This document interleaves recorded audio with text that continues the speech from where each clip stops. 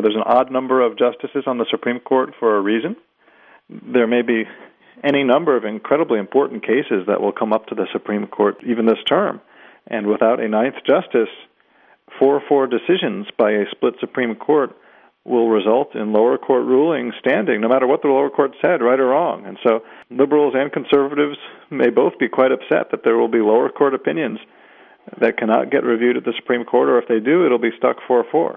And so incredibly important for everyone that there be a ninth justice, a tie-breaking justice, when there are so many evenly decided important decisions in this country. Now, a lot of days left in Obama's presidency.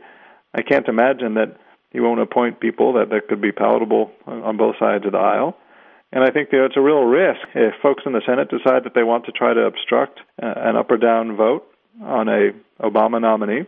It's a risk that, for conservatives, for example, that the next president might not appoint someone even less middle of the road or even more liberal. The death comes in an election year, and is it really going to be up to the people in November to decide who will be on the Supreme Court? Well, I think it was up to the people several years ago when they elected Obama. It absolutely was actually an election issue the last time Obama was elected, because people understand that there have been some justices that might be retiring or that are elderly. And so, Obama ran saying, I'm going to be putting people on the court that believe in a constitution that can be adapted to our times. And he won. I think he absolutely has had the mandate for the last 3 years to appoint justices that he thinks are the right type for the country.